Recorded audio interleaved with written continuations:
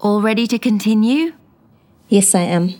Did he seem like Mr. Right? He did. At times, I couldn't believe it. How did this handsome, tall glass of dark chocolate, speaking in tongues church brother, hardworking and kind-hearted man step into my life and choose me? He was perfect. And at 21, I was ready to legally sign my heart away. We had been dating for about a year and a half. Things were perfect, and my life at that stage seemed like it was on track. I mean, I was doing well in school. My parents were proud of their deanless students. I had a bit of income coming in from working part-time at a restaurant. I had an amazing group of girlfriends. We had so much fun and just uplifted each other. And I had him. Life was going according to plan. But on the eve of my 21st birthday was when I saw a different side to him.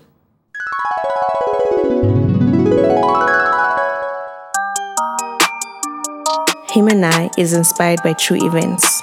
Some scenes have been dramatized, and some are completely fictional.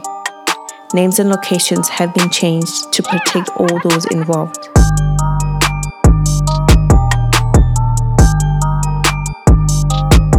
Ladies, let's make a toast to the good life.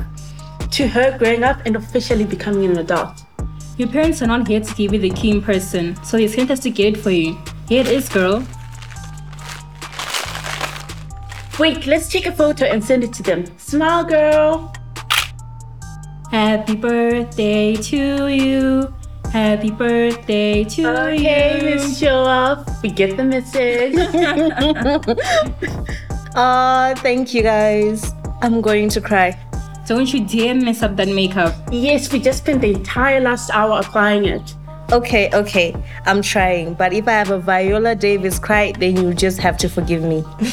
Wait, we haven't even finished the toast yet. Everyone get your glasses. To adulting. May your life be everything you hoped for as a little girl. To adulting.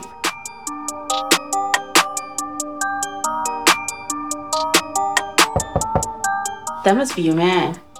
It is safe for him to come in. She's ready and looking like she's attending an awards ceremony. Good evening, ladies, and birthday girl. He looks like he's just seen a ghost or an angel. I'm not sure. What is that look on your face? Hi, handsome. Wow, she looks... Stunning, right? Yeah, she does. May I have a moment with my lady, please? Don't take too long. The reservation is for 7 and we're already running on African time.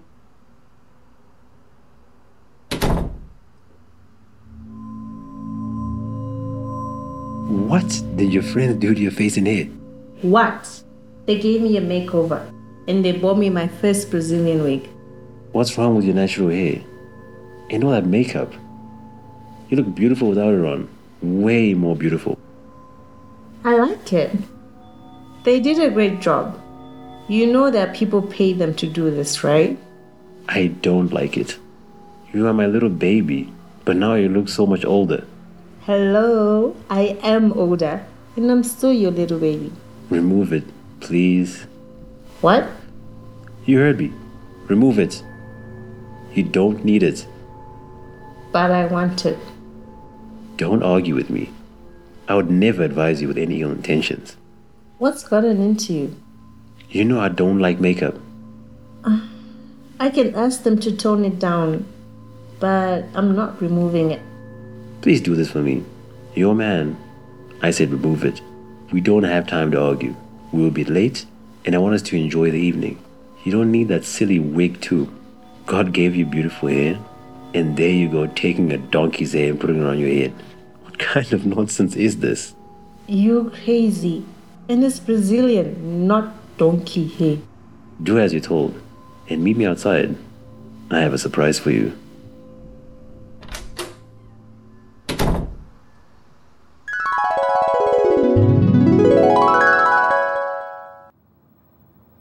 I changed. I removed the makeup but not the wig. When my friends asked me why, I told them I felt uncomfortable. But the truth is, I had felt beautiful and flawless. Maybe if I hadn't given in, maybe if I just stood my ground, I would have set the right precedent. That much is true. We set the standard for how people can treat us, and usually they will only do what we allow. We accept the love we think we deserve.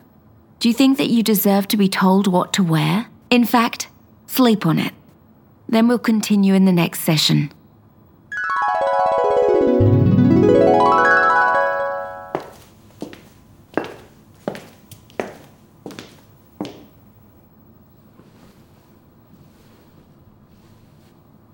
Hey, Her. How are you? Hi, Dr. Teresa. I'm fine, thank you. So last time I asked the question, why did you think you deserve the kind of love where someone dictates what you should wear or how you should behave? Honestly, doctor, I don't know how to answer that question. They say the road to hell is paved with good intentions, and that is a slow fade when you give your heart away. I didn't know that my response would lead me there. The next time he tried it, I told him no. We're on our way to our weekly date night. I thought I looked good in my summer dress, but he said I should wear something more casual. I should wear jeans, actually. I didn't feel like jeans, so I told him no. And that's when, for the first time ever, I experienced the silent treatment. As we drove to the restaurant and throughout the meal, he did not say a word to me. Not a word. I tried several times to make him laugh or to start a discussion. He just didn't respond. The date was awkward, to say the least. I mean, we became one of those couples. You know the ones I'm talking about. The ones that everyone can see something's going on. These people are not getting along. We became one of those, sitting at the table with our phones on and not saying a single word. I'd given up. I was like, well, he'll come around when he comes around. I thought, he's just sulking and he's being childish. But it turned into days of no text, no call, not a single word from him. When I bumped into him anywhere on campus, anywhere, he acted like he could not hear me, nor could he see me. After a couple of days, he suddenly came back and said, I've forgiven you, and I hope that the time that we had apart allowed you to think about how serious you are about us. You are important to me, and I missed you terribly, whether you believe it or not. Really now? Hear me out, little baby. I needed space to think, and I think you did too. You need to figure out how important we are to you, how important I am to you. If I ask you for something simple, and it is so hard for you to make a small sacrifice, then I get worried about whether or not you truly love me. I do so much for you, and go out of my way to please you and take care of you. I just asked you to change, and you rejected my suggestion. You rejected me. But Wait, let me finish talking first. You have free will, but for any relationship to work, you need to compromise. Because I really don't want to waste my time, as I did in the previous relationship. I can see a future with you. I want you to be my wife and the mother of my children. But how can that happen when you don't consider my feelings? how can you even say that? Still not done. I have thought about it though, and I forgive you. You are young, and you have a lot to learn about relationships, little baby. I can teach you, mold you into the ideal wife, and you can mold me into the ideal man. Though I think, so far, I've been good to you. Listen, thank you for your forgiveness, but I don't need it. I can't be with someone who ignores me for days on end. Communication is a big deal to me, and without it, there's no relationship. I need a partner and not a parent who dishes out punishments when he feels like he's been wronged. It was not punishment. And well, I'm sorry it felt that way. It was meant to be some space for us to think. I realized more than ever that I love you. And being away from you was more painful for me than it was for you. Trust me on that. Oh my goodness. You're saying the right things, but your actions prove otherwise. If it was painful, then you wouldn't have done it. Let me show you how committed I am and how much I missed you. I will let my actions speak for me. Oh, doctor. I'm ashamed to say that I took him back, that I forgave him, or rather that I didn't break up with him. After a couple of days, I forgave him. I mean, he had so much good in him that we could work on it, that I could help him get better, show him this is not how you deal with conflict. I would fix him. I could mold him, as he said. Why did I even consider it? Had I known what I know now, I would have ran for the hills right there and then. After that, it seemed any time we fought or disagreed, that would be his weapon of choice.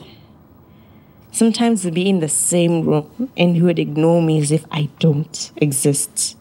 It had the weirdest effect on me. It was like the more he ignored me, the more I craved his attention. Does that even sound normal?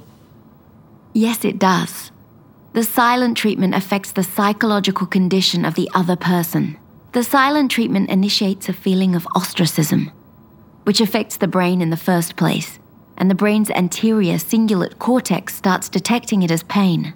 This pain depends upon the intensity of the person's ignoring. The silent treatment is usually used against the loved ones as it makes the most impact. The pain detected by the brain then makes the victim feel lonely and rejected. It lowers down the self-esteem of the person being ignored, and the person thinks his or her life is unworthy. When someone is ignored, their brain tells them they are in physical pain. Symptoms could include anything from headaches to diarrhea or constipation to stomach pains, as well as insomnia, anxiety, and fatigue. Different states of emotional stress could lead to more serious health risks, such as eating disorders, diabetes, high blood pressure, heart disease, blood clots, and cancer. It really did feel like a physical pain. In fact, I just had an aha moment. Every time he would do that, I would then conform. Every time. Well, researchers show that women try hard to win back their attention, whereas men do not show any reactions after a certain period of time. It makes complete sense that you would conform to his demands. So, in a way, it was a psychological war? Is that what you're saying?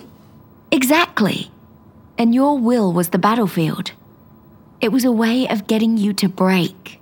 Okay, now we're getting somewhere, Doc. What you just said clicks and resonates with me. I can't wait until our next session. I also can't wait. And in preparation, your homework is to figure out what our psychological wars were going on with him.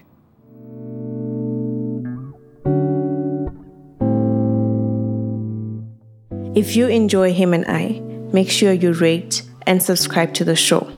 Please share this with as many people as you can. Thank you so much for your support and thank you for listening in.